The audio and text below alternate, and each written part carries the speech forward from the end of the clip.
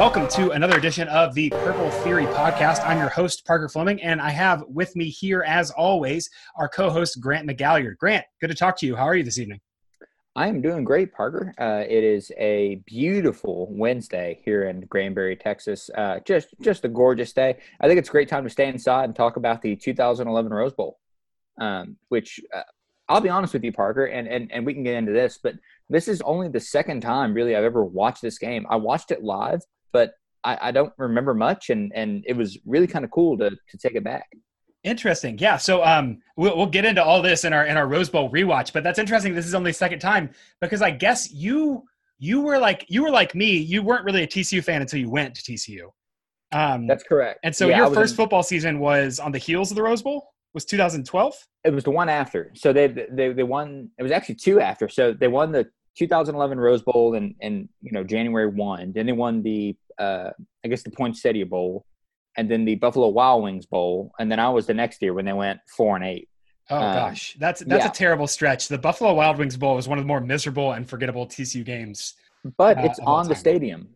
It is on the stadium. Buffalo Wild Wings Bowl champions, right next to the Cheez-It Bowl. They're separated. They're just two really, really hallmark wins in the history of TCU. I mean, TCU's got a Peach Bowl up there. They've got a Sun Bowl. Like basically, they've got an afternoon picnic worth of like snacks and good weather in terms of their bowls. So, yeah. And listen, I love Buffalo Wild Wings. I'm not trying to dunk on that. Oh yeah, something to be said for consistency and all. Who hasn't been stuck in a Nashville airport and had to stay the night in a hotel and gone to that crappy Buffalo Wild Wings right next to the Hampton Inn? Who among us hasn't done that? All right. Well, so segue completely away from that, and let's talk about the Rose Bowl because we're locked up. We don't know what the future of college football is, and so we're revisiting some good moments. The Rose Bowl, January 1, like it is every year, featured 11-2 Wisconsin, ranked number 5, and 13-0, number 3 TCU. TCU wins 21-19 in stellar fashion, and we'll talk about that very exciting finish. But Grant, I'm bursting with excitement to start talking about this game because I had forgotten about maybe one of the titans of TCU mythology, and we just need to talk about him starting out. Does the name Anson Kelton mean anything to you before this game? No, not at all. Anson Kelton is TCU's 6'4", 280-pound punter. They said it on the broadcast. I knew he was big. I had to go back and look up. Grant, how big was J.J. Watt in this game? I can't say from memory. J.J. Watt is 6'5", 288 the season of this game. Anson Kelton, TCU's punter, is 6'4", 280. Listen, the man was a unit and also incredible punter. Great punter. Unbelievably good punter. I have in my notes several times, what a punt. I had forgotten all about Anson Kelton. Amazing. I saw that and I just giggled with joy because it brought me back to college and just like laughing at this monster in the good sense of the word on fourth down punting. Yeah. What's the in awe of the size of this lad? Absolute unit. Absolute unit. Yeah, I mean, there's so many things about this game that I want to talk to you, and so let's impose a little bit of structure because I could let my phantom facts list just go. So let's start with how we got here, Grant. Mm-hmm. So TCU. Second undefeated season. Kind of tell us what the story of their season was and how they ended up here in the Rose Bowl. Right. So TCU was pretty dominant the entire season. Obviously, this is an Andy Dalton quarterback team. Josh Boyce at wide receiver, Ed Wesley at running back. True freshman Josh Boyce at the time. Yeah. Just the beginning of his stay. Yeah, for sure. Tank Carter kind of anchoring the defense. TJ Johnson, I want to talk a lot about him because I forgot how kind of impactful he was. You got Bart Johnson at wide receiver. You have a Jimmy Young at wide receiver. I've got a lot of notes about him after watching this game. So that's kind of your a lot of the guys that stand out. TCU opens the year beating number 24 Oregon State at Cowboy Stadium. A couple of things weird about that is that Oregon State got a neutral site game. The other weird thing is that they were ranked. TCU won that 30-21. From that point on, TCU's closest game was a 40-35 win over San Diego State at home on November 13th. They pretty much blew out every team they played. They averaged 43.3 points a game and gave up 11.4. So that's an average of a 32-point win every time they took the field. And that's one thing I didn't really know about this team was that they started the year ranked 6th. They got as high as 3rd in Week 10. In Week 10, I think they beat UNLV 48-6 and then dropped a spot to number 4. I'm sure TCU fans are pretty used to winning games by a lot and dropping the spot. In Week 13, they beat San Diego State to move up to number 3 or to stay at number 3, and then they beat New Mexico 66-17 entering the Rose Bowl. But they pretty much blew out every single team they played. This is also the season of the famous College Game Day contest at Utah. Utah was ranked number 6 at the time. TCU was number 4, and TCU won 47-7. So, again, just a complete guillotine of pretty much every team they played the entire year. Absolutely. Being in the stands for that San Diego State game, it was hard to imagine TCU had won a game ever because they really tried to lose that San Diego State game. But the rest of the season, you kind of forget they were boringly good. Yeah, that's one thing I forgot. You were there. I know nothing about that San Diego State game. I came late to TCU as a fan, so I didn't know they had come that close. Yeah. Yeah, so their opponent was the Wisconsin Badgers, who kind of put up a similarly impressive resume. Their lone loss was on the road to Michigan State back before Michigan State came unglued. And other than that, they put up 70 points against an FCS team. They put up 83 points versus Indiana, and they put up 70 versus Northwestern, who arguably also might be an FCS team. So Wisconsin was kind of this was the apex of old Bert Bielema's very boring offense in a good way. They had 3 huge backs, and they had, shockingly, one of the most accurate passers in the nation. In fact, he led the nation in completion percent that year. Scott Tolzien, 74.3% of his passes in 2010. So Tolzien completed 74.3% of his passes in 2010, which is the highest mark until Joe Burrow this past season in 2019. Literally, this would have been the best completion percentage in any season from 2010 to 2018, which was shocking for a Wisconsin offense that featured Clay and Monty Ball. Yeah, just a lot of man in that backfield. Well, and that's the thing is that Tolzien didn't throw more than 5 yards downfield for like most plays. And we saw that in this game. He took a couple deep shots, but for the most part, it was handed off to Monte or Clay and then kind of dink and dunk his way down the field. Definitely. And before we get into the specifics of the game, I would be remiss if I didn't mention that Wisconsin played Ohio State in this regular season before the Rose Bowl. And so a lot of the knock on the West of the Big Ten, especially before they had a championship game, is that if you get an easy draw out of the Eastern teams, you're more likely to go to the Rose Bowl or be better. Wisconsin was the real deal. Ohio State was ranked number 1. And granted, they had to go to Camp Randall, but Wisconsin beat them 31-18 with Clay running for 104 yards that game. So they were absolutely the real a very high-quality football team. This was not an aberration. This was a very high-quality Big Ten team who was going to come to the Rose Bowl and take care of business in yet another year. So yeah, and then again, you can't forget Monte Ball. Like I think 2 or 3 games heading into the Rose Bowl, he had over 100 yards per game. Like he was ripping off yards and was extremely good. So yeah, an incredible backfield for and this is when style points still matter. So, but like against Northwestern, where they won 70-23, Ball had 178 yards, and against Indiana, where they won 83-20, Ball had 167 yards. So like that's just obscene what he can do. And I mean, and that kind of leads into my first note of this. The background is when you saw these two teams on the TV, Wisconsin looked like a bunch of adults and TCU looked like a bunch of scrappy teenagers. That's not demeaning to anyone on the field. That is just the fact of like the relative size ratio. It was everything we heard about, size versus speed, but just seeing them on the broadcast was so impressive in how big Wisconsin looked. Well, and they flashed a stat at some point during the game, but the average battle in the trenches, Wisconsin's offensive line, their average was 6'5", 321 pounds. TCU's average defensive line was 6'2", 271 pounds. So they were getting outweighed by 50 pounds at every position on the defensive line. That is insane. Listen, these are corn-fed boys, Parker. I mean, corn and dairy fed. Yeah, just some big old guys. And again, that was the whole narrative is like, was TCU going to be able, they could outrun the Mountain West, but could they outrun, the Big Ten? And ultimately, as we'll see, they were actually able to. Let's talk about TV broadcast, because my favorite thing about the Rose Bowl is New Year's Day, HD TV, and you just get this beautiful kind of 4:00 in the afternoon golden hour. The whole thing just looks beautiful. You've seen that iconic photo overhead where the stadium is three quarters red and 1/4 purple. And there's just this stark contrast, and the jets are flying over. HD Rose Bowl is hard to beat in terms of TV. That's up there with like Masters for me. Just incredible imagery. It was beautiful, and the uniform matchups were beautiful. Wisconsin was in the white and red. TCU had the black shirt, purple pants. Just looked really great.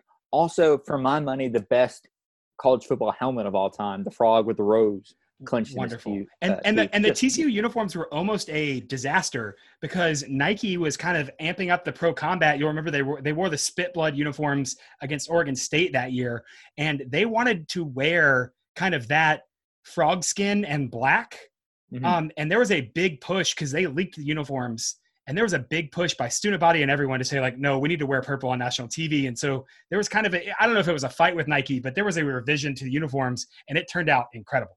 Oh, dude, every play in that game was just, like, beautiful to watch. Even, like, ugly 2-yard Monte ball plunges in the line. Like, this is classic football. This is great. I also want to give a shout-out to the broadcast on a couple notes. You skipped over the intro watching this game, correct? I did. Yeah. So I've never seen it. I was there live, and I couldn't sit through 35 minutes of the intro today, but right. Wait, so you were there at the Rose Bowl? I was at the Rose Bowl. Oh yeah. I sold a guitar to get out there. So it was a classic college student. I had a good friend.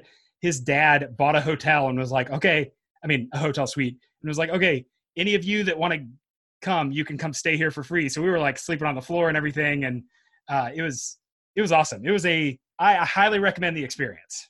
Yeah, I bet so, Parker. Must be nice. I want to give 2 shout outs. One, this is just frivolous, but shout out to Rose Queen Yvonne Friedman, who, if she is listening, please DM me. Then also the grand marshal for this game, Parker, was Paula Deen.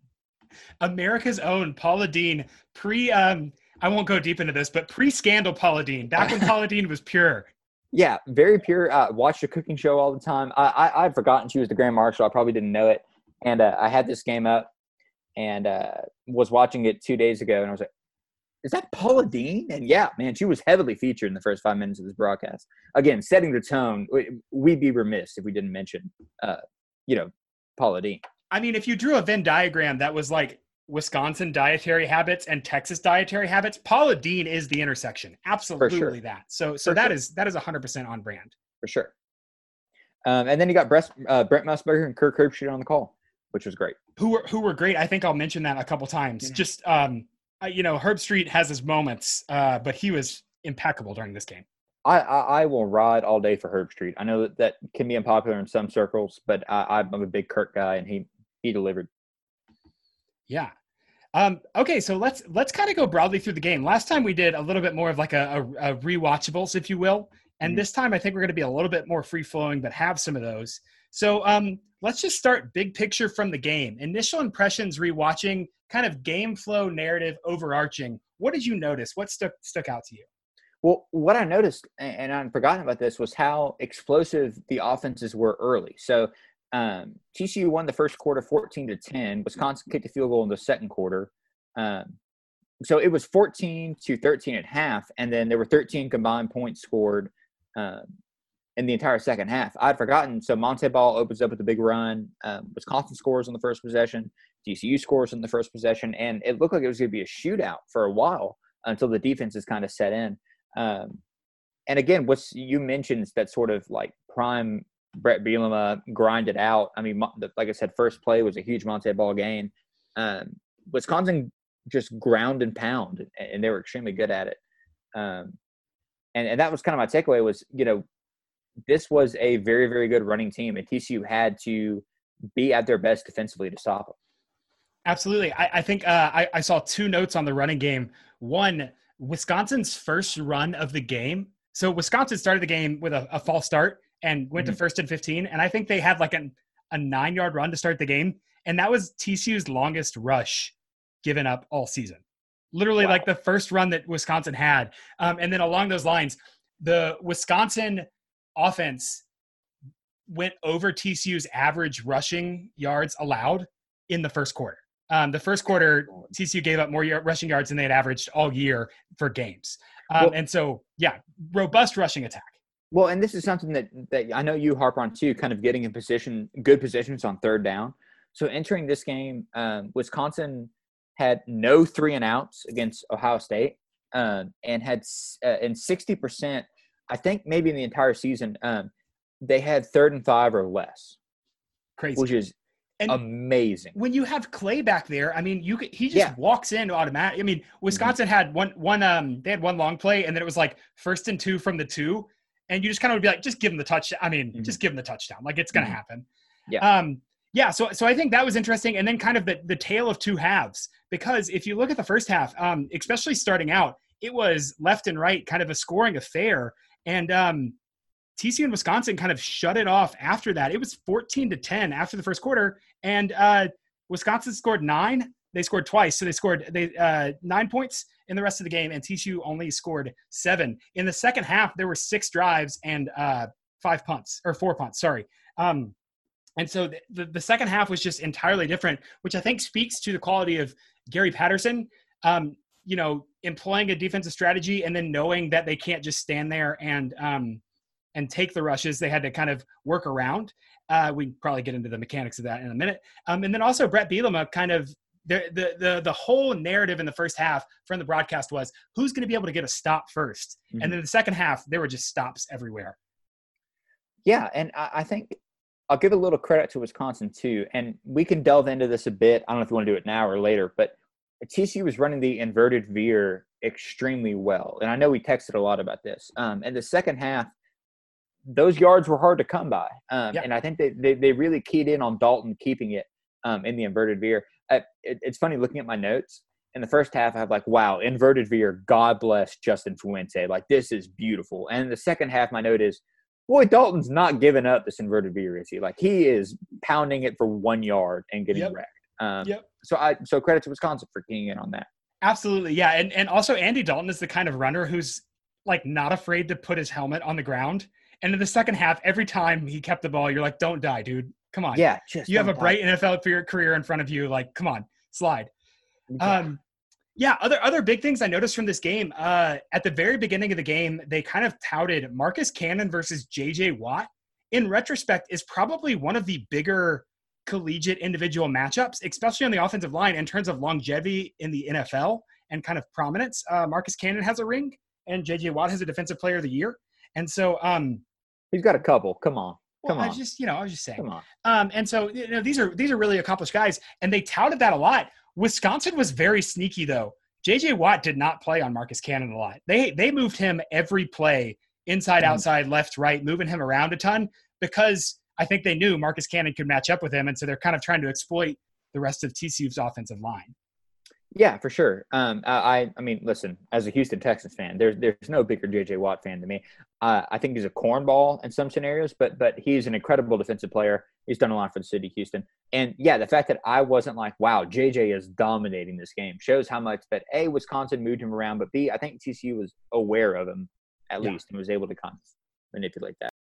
All right, yeah, Parker, so do you want to do, like, timeline of the game, just kind of straight down from first to last? Yeah, let's do like story of the game. Go for it. Yeah. Okay, and so start off, Wisconsin has just a mechanical drive. I mean, right down the field, big gains on the ground. Toljian's doing what he has to do, but for the most part, it's just keeping on the ground or ripping through TCU and scores without a lot of resistance. Yeah, they definitely the only time that Wisconsin – or the only situation Wisconsin didn't do well in is 3rd and long. And literally on that first drive, they would have scored a touchdown if it hadn't been for our guy TJ Johnson shedding a block amazingly and going for the legs and putting them in a 3rd and long where they couldn't capitalize. And so Wisconsin comes away with a field goal. And TJ Johnson's name comes up a lot. We talked about like Paul Dawson in the Kansas State game. TJ Johnson was that player this game for sure. So I had forgotten a lot about TJ Johnson, and I have a lot in my notes. We'll just get it out of the way here. I had forgotten about how good he was, making tackles behind the line, breaking up passes, things like that. Interesting guy in that he turned down an NFL career to become to get his degree and become a coach and work with kids. I did not know that. And in this game, I would have thought he was the next Ed Reed. I mean, he was everywhere in this game and really tore up Wisconsin in a lot of ways. That was a surprise for me. And yeah, that tackle was huge on the first drive. Yep. And I mentioned that drive specifically because that was really the narrative of the game. Between the 20s, Wisconsin could move the ball at will. And TCU really, really bent and did not break. As cliche as that is, this was their game plan. Like, hey, we're faster and smaller than you. We're going to let you get some big yards, but we're not going to give up the touchdown. And that really was that first drive really kind of set the tone for the game of Wisconsin's throwing hooks. It's like Ivan Drago against Rocky. Mm-hmm. Wisconsin's knocking out and TCU just stood there and took their best hit and then said, no, we're gonna counter with the left hook. Yep. And then when TCU got the ball, so they benefited from I'll be honest with you, a terrible pass interference call. Okay, wait, I have a bone to pick about that on the broadcast because they started narrating it and it was against I forget, but like Jeremy Curley was on the outside and the receiver they called it on might have been Bart Johnson on the inside. And when they went back to show the replay, they focused on Jeremy Curley, and that's not where the flag – like, he just fell down. That wasn't where the flag was thrown. Okay, it was still a bad call, but that's neither here nor there. I would also like to point out that Jimmy Young picked up two huge first downs on that drive. So reliable. I've forgotten. But he picked up one on a great route, and then he just straight up fought for one on the next first down, broke a bunch of tackles. TCU is also running the inverted veer here, and this is where it's beautiful in that they are carving up Wisconsin. Dalton's running. It looks great. Also, this is one note that I have. Wisconsin has a linebacker named Colmer St. Jean, which is an incredible name. I'm a big fan of that. The canon on his backstory is that his dad is a French trapper who found himself in Wisconsin. And yes. That's it. Yeah. Yes, that's canon. But TCU looked great. Like they straight up went through Wisconsin, and then Dalton had an incredible pump fake to free up Bart Johnson. And so that was my note about Herbstreit killing it this game really starts right there because TCU's whole thing, we're faster than Wisconsin. They played like it and they schemed like it. A couple times you saw they pulled a guard out on pass protection for Andy Dalton, like really just some funky stuff that I really, really liked. But Herbstreit was saying, okay, they've been running the hook. Watch for a double move because Andy Dalton's they ran a couple draws and Herbstreit said, watch for a double move. And literally Bart did a hitch and go and Andy pump faked, safety stepped up, Bart was behind him, touchdown. Just called it perfectly. And that's exactly what TCU's game plan was. They were running a lot of, I think they call it rails. We kind of have a 2x2 receiver and they're stacked in front of each other. And a lot of putting Wisconsin's defensive backs on a decision point of you're going to have to make this decision and you have to make it quickly. And so there was a lot of just kind of defensive adjustment that TCU took advantage of with positioning, which again, I long to see that so much. But also they have so many weapons with Curley, with Jimmy Young, with Ed Wesley and Matthew Tucker, like some quality names just kind of all over the field and a really solid offensive line. They really kind of had this whole system down, which is, a lot of times a good team from a non-power conference is going to be a one-trick pony. And TCU on that first drive showed everything. They ran the diamond formation at midfield. It didn't go well, but they ran it, and they did it later. It was clearly a setup play, but just a lot of awesome stuff out of the offense on that first drive. And you hate to oversell like the importance of the first drive, but in a game that's this big and there's this stage, it's hard to not kind of say, oh, here were the trends of the rest of the game, just isolated in these first drives. For sure. So Wisconsin answers, scores a rushing touchdown, makes it 10-7. Which really came because of a play action to the fullback, which is infuriating. Like this guy had 2 catches all season and they play action to him and he caught the ball at the 2-yard line. And then of course, Wisconsin's automatic, but that was a very frustrating play action to have like the squatty white fullback just catch the ball and fall down at the 2-yard line. Listen, for sure. That was Jared Abbrederis, I believe. right? Was it Jared Aberdeen? Anyway, I think you he could had tell me NFL. confidently, and I would believe you. Sure, yeah, it was Jared Aberdeen, folks. Or it might have been Brady Ewing. Anyway, that's not the point. So TCU responds with a rushing touchdown, 5-play, 57-yard drive. Dalton completed a pass for 44 yards to Josh Boyce on that play, then ran it in himself. That's the famous Andy Dalton rushing touchdown there, sneaking in on the left pylon. On the third of 3 designed quarterback runs. Yes. Yeah, he had like Ed Wesley ran for 1 yard to the TCU 44, and then Dalton at some form or fashion contributed to the next 56. Absolutely. Andy Dalton was very good. Yeah. Just extremely good. Understatement. Yeah. Okay. I want to talk not a lot, but I want to hit heavy a bit on Wisconsin's drive to end the half. Or not in the half, but so the next drive was 12 plays, 55 yards, and it took 7 minutes. Yeah. And ended in a missed field goal. TCU got very lucky on that missed field goal because Boy Almighty was at a duck hook. Yeah. I also want to point out this is the start of where I think Tank Carter should be arrested. Because that man murdered Scott Tolson. He, in every passing down, was in the backfield. It felt like hitting Tolson like he was either sacking him or he was hitting him like a second after he released the ball, putting pressure on him. Obviously Tank Carter's a legend in TCU football history. I think he looks like a creative player in Madden, and that he has every bit of gear on possible. He has the neck roll. He has like 4 armbands. Yeah. He's unbelievably good in this game. He definitely played his mind out, and he also definitely had a couple hits where I was like, okay, I'm glad he's on our side. Like that's because he was in Tolson's face. Sometimes a little late even, but was just, clearly saying like, hey, we can hit too, which TCU could, force equals mass times acceleration. And so even though TCU was smaller, they were able to hit. I feel like this is an important time that I'm going to take a segue. You're just going to have to go with me. I have to tell the story about the time my dad was the daddest of all dads. We were in Buff Bros the next spring. My dad had driven down to help me move my stuff out of the fraternity house and go back home for the summer. And we're in Buff Bros right there on campus. And Tank Carter is in Buff Bros. So after the Rose Bowl, and a couple of people go up and talk to him, and my dad says, "Who's that?" I'm like, "Oh, that's Tank Carter." And my dad, to my sophomore in college horror, walks up, goes over to Tank Carter and says, "Son, you played a hell of a football game," and shook his hand and then walks off in the middle of Buff Bros. No, like, my son's a student, like, whatever. Just like he was, Buddy Garrity in Friday Night Lights walking up to Smash Williams, like, "You played a hell of a football game, son," and then walked off. And I just, like, put my head on my wings and kind of looked down at the ground. That's tough. Tank Carter grew up 20 minutes from where I grew up. And if I had the same interaction with Tank Carter, I would have done the same damn thing. Your dad had the vision. Yeah, but he absolutely. Again, we talked about there was a lot of offense starting out, and this was kind of the turn of the defense is catching up. Yep, because TCU punts after Wisconsin misses the field goal, and then Wisconsin embarks on a 14-play drive that made 47 yards. Parker, do you know how long this drive took?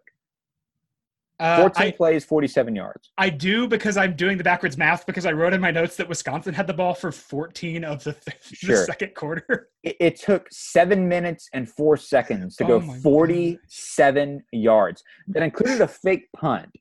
They passed. They had 2 incomplete passes on that drive. Like, yeah. TCU rushed 1 on the fake punt. I had that in my notes as a yikes, because good God Almighty, that was a bad call on the special teams.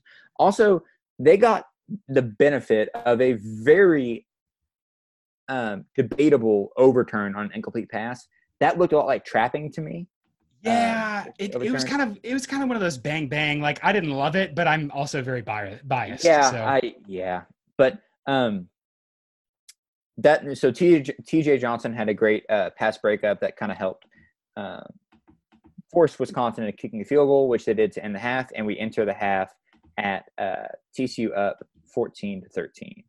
I mean, at that point in time, this is already a classic game. Yes. Yeah. And not for the reasons I think we thought it was going to be. Like, it was a lot closer, right. And it was a lot meteor kind of to start out the beginning of the game. That's absolutely a great way to put it. TCU comes out and scores, makes it 21-13 if I'm reading this right, on the first drive of the second half, and then after that they don't score for the rest of the game.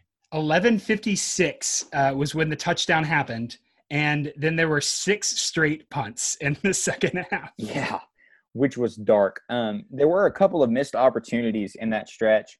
TCU punted and put Wisconsin back to the 3-yard line. Again, shout out our beloved hefty punter. But in that drive, Ed Wesley fell down on a wheel route that absolutely could have gone at least to like the 20-yard line and resulted in a field goal. That would have been like a game breaker, I think. Okay, we have to talk about the cleats. I wasn't going to be the first one to bring it up. I want to make this clear. I read that wrong. It was Wayman James, not Ed Wesley. But yes, yeah. Wayman James, a good guy. Saw him in the blue. Yes, for sure. We have to talk about the cleats because this was an issue the entire game for TCU. So the cleat controversy was that, again, Nike had made these brand new uniforms for TCU, and they made them these fancy brand new cleats, and they evidently were terrible.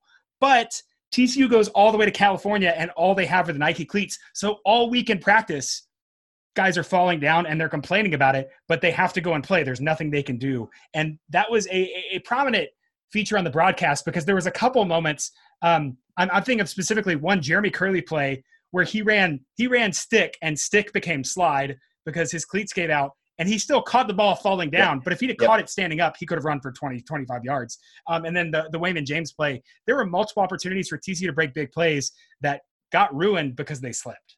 For sure. And on the next drive, Tanner Brock nearly hit Scott Tolson for a safety. That might have been the hardest hit of the game, I'll be honest with you, in the end zone. And then, after that, they trade, I think, like you said, 6 straight punts. And then we get to the final Wisconsin drive of the game. The Wisconsin drive that we felt was coming the entire second half. Exactly. So it starts with 7 minutes and 8 seconds left on the clock. John Clay rushes for 14 yards, and then John Clay rushes for 30 yards. Wisconsin is at the TCU 33 with 6 minutes and 30 seconds left. Parker, do you know without looking how much time was left on the clock when Wisconsin scored? I think TCU got the ball with like under 2 minutes. So, okay. I mean, that drive had to go 4 more minutes. Right. So Wisconsin scored with exactly 2 minutes left. Oh my gosh. So that means they went 33 yards in 4 minutes and 30 seconds. That is anathema. That is just absolutely horrendously grinding football. Absolutely. And all of them were positive plays. Like Monte Ball had a no gain. And from that moment on, they gained yards every play and took 4.5 minutes off the clock to go 33 yards. I think I have written down that I added it up, and John Clay had 58 yards in this drive. Yes, yeah, he did. Yeah. His name is Brett. Sorry, that's Brett Bielema's resume. You asked Brett, what are your accomplishments? How could you coach somewhere? And he just says, "Oh, look at this, I can score." But the underlying thing, it felt inevitable, and we'll get to the kind of the climax here in a second. TCU did not take a timeout. TCU had all 3 timeouts and did not take one because they knew Andy Dalton can score or get us in field goal range with 3 timeouts and 2 minutes. Like the utter confidence there, Boykin gave you a heart attack every time. Kenny Hill, I don't think really had a comeback moment, so it wasn't a question. Like that confidence that TCU was able to put in Andy Dalton bailing our butts out was just TCU hasn't had it since and may not ever again. He became the winningest quarterback in TCU history after the first game of the season. I think at that point they would have trusted him to do literally anything. Yeah. And they should have. Okay, let's talk about the 2-point conversion. The game comes down to – that's the climax. Yeah, so Monte Ball scores. Conversion. Yeah, it's 21-19 TCU, 2 minutes left. Wisconsin decides to pass. Parker, I know we're both when in doubt pass people. But if you're Wisconsin and have been grinding TCU on the ground this entire game, do you throw here? Okay. I think I do just because I mean, again, it's like, okay, if you have Lamar Jackson in the NFL who averages nine yards a carry, you should rush the ball. If you have John Clay who can just literally push people aside, like if it comes down to a pushing match and you outweigh TCU by 40 pounds on average, they should have run the ball. Mm-hmm. Were you at Big 12 Media Days, I think, last year when Gary talked about this? Big 12 Media Days 2019? I was, but I don't remember him talking about it. Okay, Gary, because I can't remember if you told me about this. I do, because about Paul Chryst. Yes. Okay. Yes. So that's where I was going with this is like Gary Patterson said that they passed because Paul Chryst was auditioning for the Texas offensive coordinator job and he knew that running wouldn't fly. And I sent that to my Wisconsin fan friend and he went on a rant about historical revisionism that's convenient and all this. But Gary Patterson believes that Wisconsin deliberately didn't do what they were good at because of this other factor, which lost them the Rose Bowl and is amazing if true. I choose to believe it. But I did love this play that Wisconsin ran. Obviously, so Wisconsin lines up to pass. They have a man open in the end zone right at the front of the goal line, and Tank Carter jumps up and breaks it up. Like the most famous play in TCU history. I think it's currently leading the poll in the Frogs of War. Best plays ever in TCU history poll. As it should. As it should. The immaculate deflection. That was the biggest pick play of all time. But they didn't run it as your typical kind of out and in pick play. They ran it as it's set up as two curls, sort of, or two sticks right at the front of the goal line, except the stick on the right just blows through both defenders and clears the way for the second receiver to be wide open. I call it the I'm walking here play because literally I have a screenshot that I tweeted about because Tank Carter's a little bit covered up and then he realizes what happens and makes an amazing play. But I got the screen grab at this perfect moment where Wisconsin quarterback is back throwing and you can see the Wisconsin receiver has TCU safety by the shoulder pads and is just marching him into the end zone. And then there's an open wide receiver right in front of him. Yeah. It's amazing they didn't score. So, I mean, that's the play that decides the game. And Musburger, I'm lukewarm on Brent Musburger. He has a terrible call here in that he just goes, and now the onside kick is the only option as TCU, whatever. I'm like, come on, man. Completely let the balloon out, let the air out of the balloon. In retrospect, I don't know that he realized that it was that big of a moment. Sure. But it was it did fall flat on the broadcast. Yeah, and then so TCU recovers the onside kick. There are some great lines. Musburger says, this is for the little guys everywhere, which is great. Herb Street says, Gary Patterson, the Frogs had an edge today in preparation. There's a streaker, I believe, that goes on the field, or at least a field invader. I don't know if he was naked or not. You can attest to that. You were there. I honestly cannot remember. I do not. So I don't know. I thought they cut away from it, and Musburger was like, well, there's an idiot on the field. Yeah. At this point, Herb Street is speculating about whether or not TCU will go. His quote is, if TCU goes to the Big East, it's like, well, this was a different time. That's a very 2011 statement. Yeah. TCU picks up the first down on the ground. They can kneel out the clock. With 40 seconds left, they're trying to throw Gatorade on him, and Gary Patterson is admonishing his players not to do so. And then he turns around and he's just grinning from ear to ear, which is a great moment. And then I want to highlight a couple things Gary says in the post-game press conference. A couple good quotes. This is for everybody. He says, he got a text from Boise State. This really was TCU sticking up for the little – I mean, Boise State obviously had their moment against Oklahoma. But this was look, Ben Majors, quote unquote, can absolutely beat the big guys. And then he says, what I think is my favorite quote Gary's ever said. I've been here 13 years. We started with nothing, and now we have everything.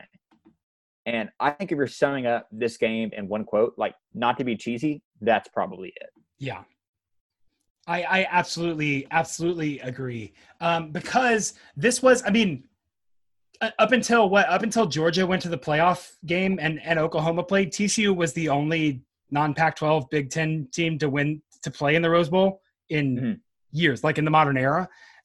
Since there were conference ties. And so it wasn't, it wasn't the Fiesta Bowl. And especially coming on the back of TCU playing Boise State the year before in what felt like a frustrating game. I was at the selection show the BCS selection show where they paired TCU with Boise and people booed. They ended up not using the live footage because TCU was so mad.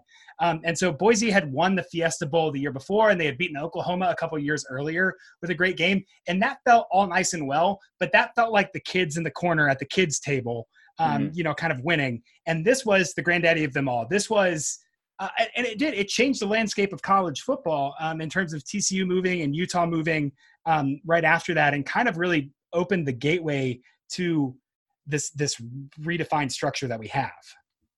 Absolutely. And we'll get into a little bit of that long-term impact later. I want to run through a few categories with you, if you don't mind.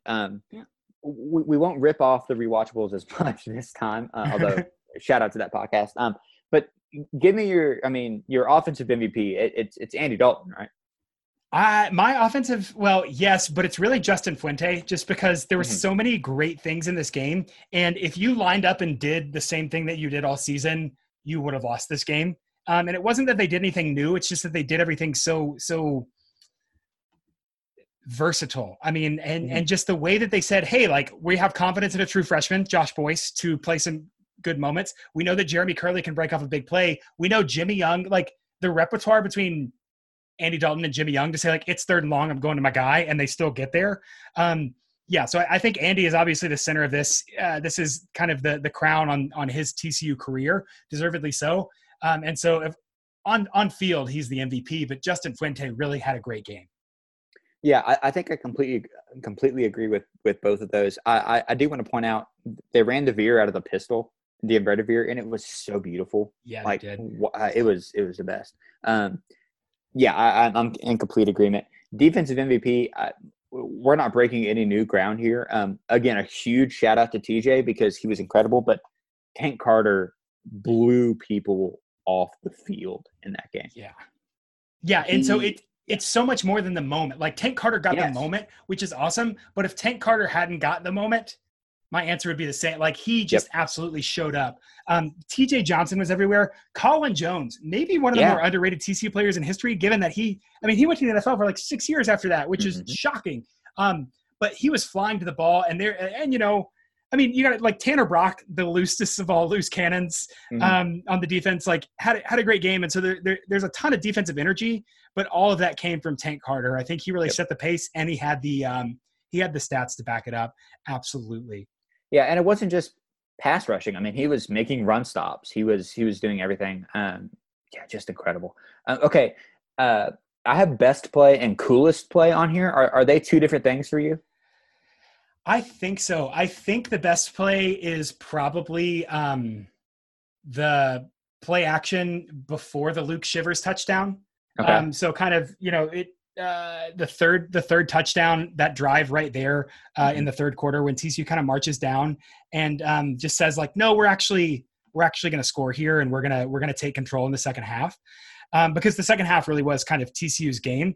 And so, I'm sorry, it was 2 plays before. It's 2nd and 9 at the 42, and it's a pass to Ed Wesley for 33 yards, and says, like, okay, big play, and we're going. I think that's probably the best play for me on offense. The coolest play is absolutely any play that had Jeremy Curley running a route out of the diamond formation. So this makes me so mad about 2019, because of course we cannot have a podcast without me yelling about the 2019 offense. But like, they had their 2 best running backs and their fastest receiver in the backfield and said, okay, defense, you pick. And just incredible. Yeah. And so Jeremy Curley had some really good routes out of the backfield that were awesome. If I'm following my heart, though, realistically, the coolest play is Andy Dalton toe tapping in the end zone and getting a touchdown. Yeah, I mean, that's iconic. I'll differ slightly. We touched on it, but I think my best play would be the first touchdown, Dalton to Johnson. Just that, like, does Andy Dalton have the best pump fake in college football? Apparently, honestly, because he made Wisconsin bite every time. They really did, and I mean, that's his running threat that's so good, and the fact that he has a really quick release, and so absolutely. I'm just reminiscing about college at this point, but Bart Johnson. So they did a TCU Rose Bowl celebration, like the Monday that classes started, and they had a couple TCU guys in the old Daniel Meyer Coliseum and had a couple stars of the game, and Bart Johnson comes in like 2 minutes before it starts, and he is wearing hunting gear. And they talk to him and they give him the mic, and he goes, "Hey, I kind of forgot this was happening. I was at the ranch and coach called me, so I had to speed back here." And like literally he was at the ranch that weekend and just drove in for the celebration. God bless Bart Johnson. Just an awesome Texas man and an awesome TCU man. Yeah. And a great catch. I mean, he ran a great route, ran that seam, made a good catch. Coolest play, and I touched on this too, but Jimmy Young fighting for that first down and like diving through like 3 Wisconsin defenders. I had forgotten the name Jimmy Young. Again, I came to TCU fandom late. That's really the only TCU game I'd seen until I started college. Man alive, he fought for that first down. And I love wide receivers that do that, and that play really stuck out to me. Parker, as an amateur offensive coordinator yourself, is there anything you would have done differently as TCU, on offense? Yeah, I mean, my only qualm with this game, because if you look at it, TCU's drives, right? TCU had 3 points per drive. They were averaging a field goal per drive. Like they really had an efficient game. And they did passing touchdown, rushing touchdown, punt, rushing touchdown to start off the game. And 3 out of 4, that's incredible. They did kind of shut off after that. And a lot of that was Gary likes to win by 1, and he imposes that on his offensive coordinators, and especially as the defense has changed, I think that TCU got a lot more conservative in the second half, and I think that they could have won this game by a full score, a full touchdown, if they had not pulled up the reins so quickly. And again, that's not the flex and say like Wisconsin was bad and they could have beat them. I just think, especially with how dominant they looked on the drive after the coming out of the third quarter, I think they said, okay, we're gonna play Wisconsin's game and let the clock roll, which is smart and defensible because they won. But I think if I was calling the game, I would have been more aggressive because it's the second half of the Rose Bowl. Like, let's go. Right. That's completely fair.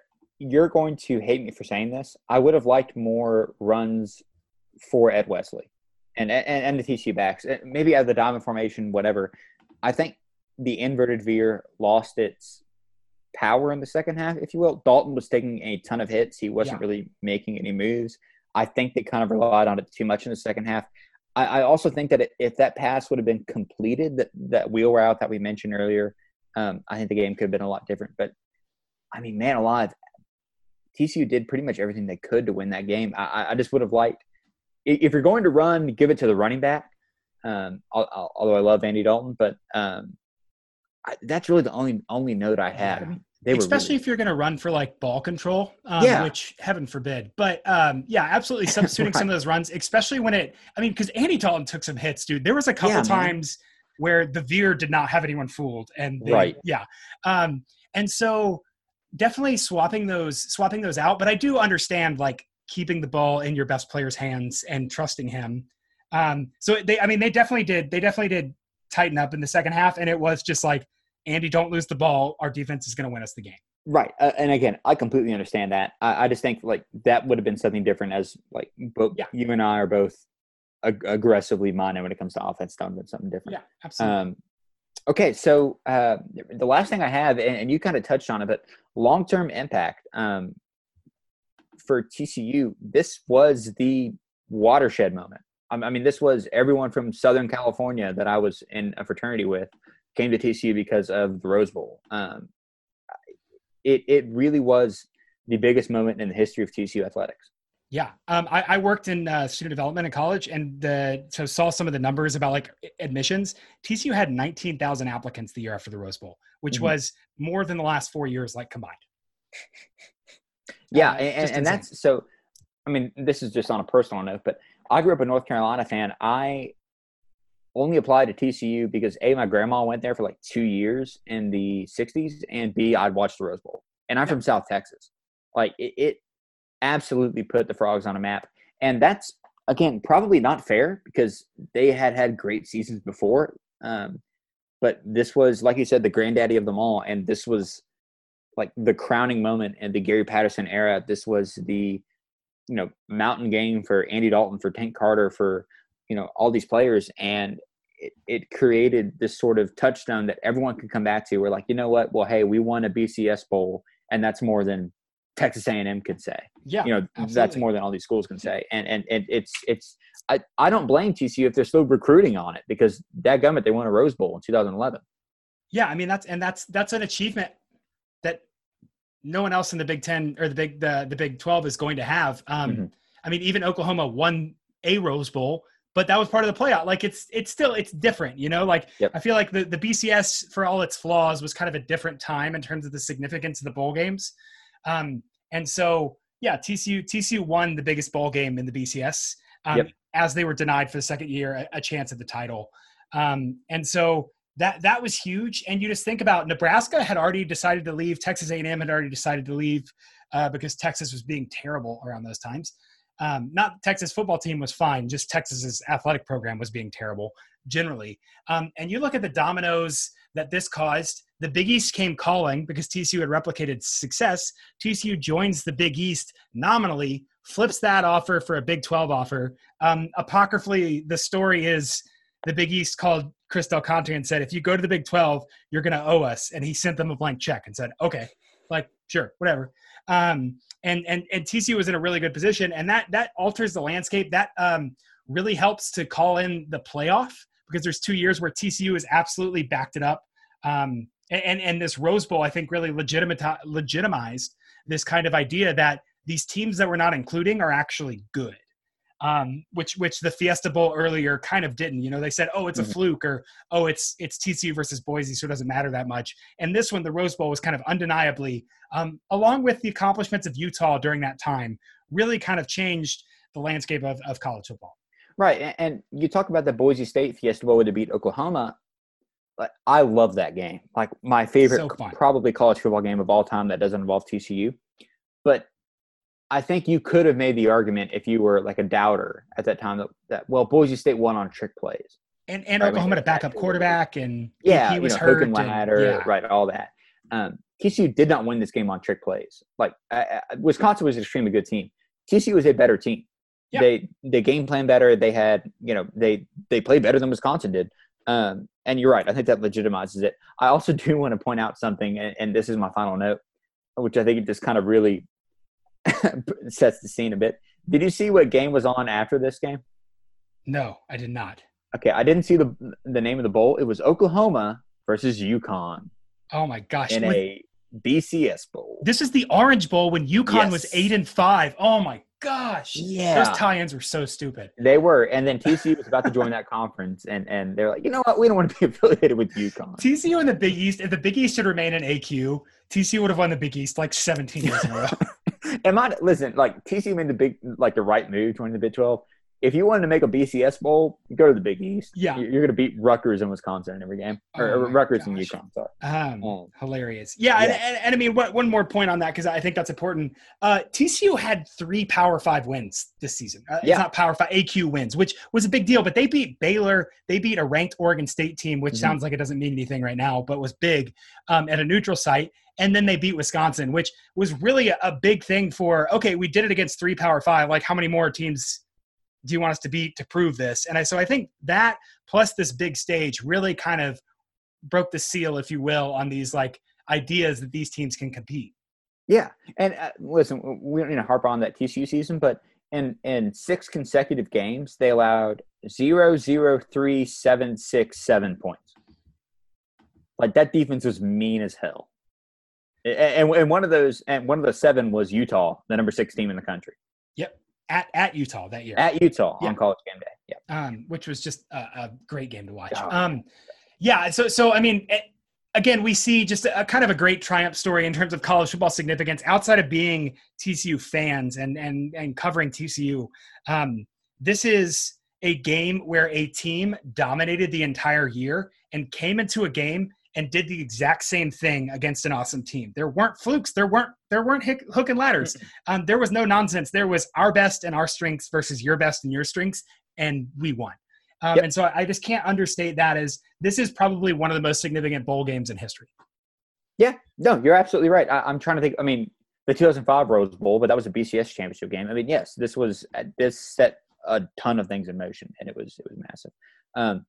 Parker, those are the only notes I have, man. That was really fun to rewatch.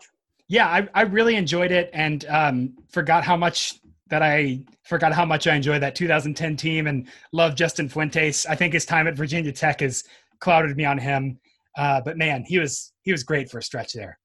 He was. And it was funny to kind of look at the next two seasons. I mean, not bad years. I mean, we clown on the Buffalo Wild Wings Bowl, but TCU was 11-2 and they won the Poinsettia Bowl.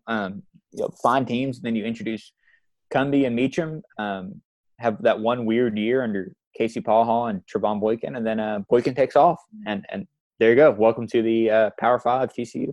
Yeah, and even that 11-2 year, if they'd got it ranked one spot higher, they would have gone to the BCS. Yeah, I mean, and your losses there just because we're here. We're one score to SMU and one score to Baylor. One score to SMU in overtime, and by 2 to Baylor. Casey Paha with maybe the most devastating interception in TCU history, because TCU's mounting a comeback and they're going, and as soon as he threw it, everyone in TCU section in Waco was like, "Oh, Casey," because it was just over the middle of the field, and you just knew interception. TCU doesn't win, but so 2 plays away from a third straight BCS bowl potentially. Yeah. Well, cool. Well, that's all I had, man. Yeah, that was a lot of fun. Hopefully all of you listening at home got to watch the Rose Bowl, relive some of these good times while there's some uncertainty. Next week, I think, Grant, we actually have an overflowing mailbag, and there's been a lot of talk on Twitter about TCU hot takes, and I feel like we're going to touch on some of those because there have been some very, very hot takes. There have, from us and from other people that I can't wait to touch on. Yeah, it's going to be a good episode. Absolutely. Great. Well, Grant, be safe, and we will talk again next week. All right. Wash your hands, everybody.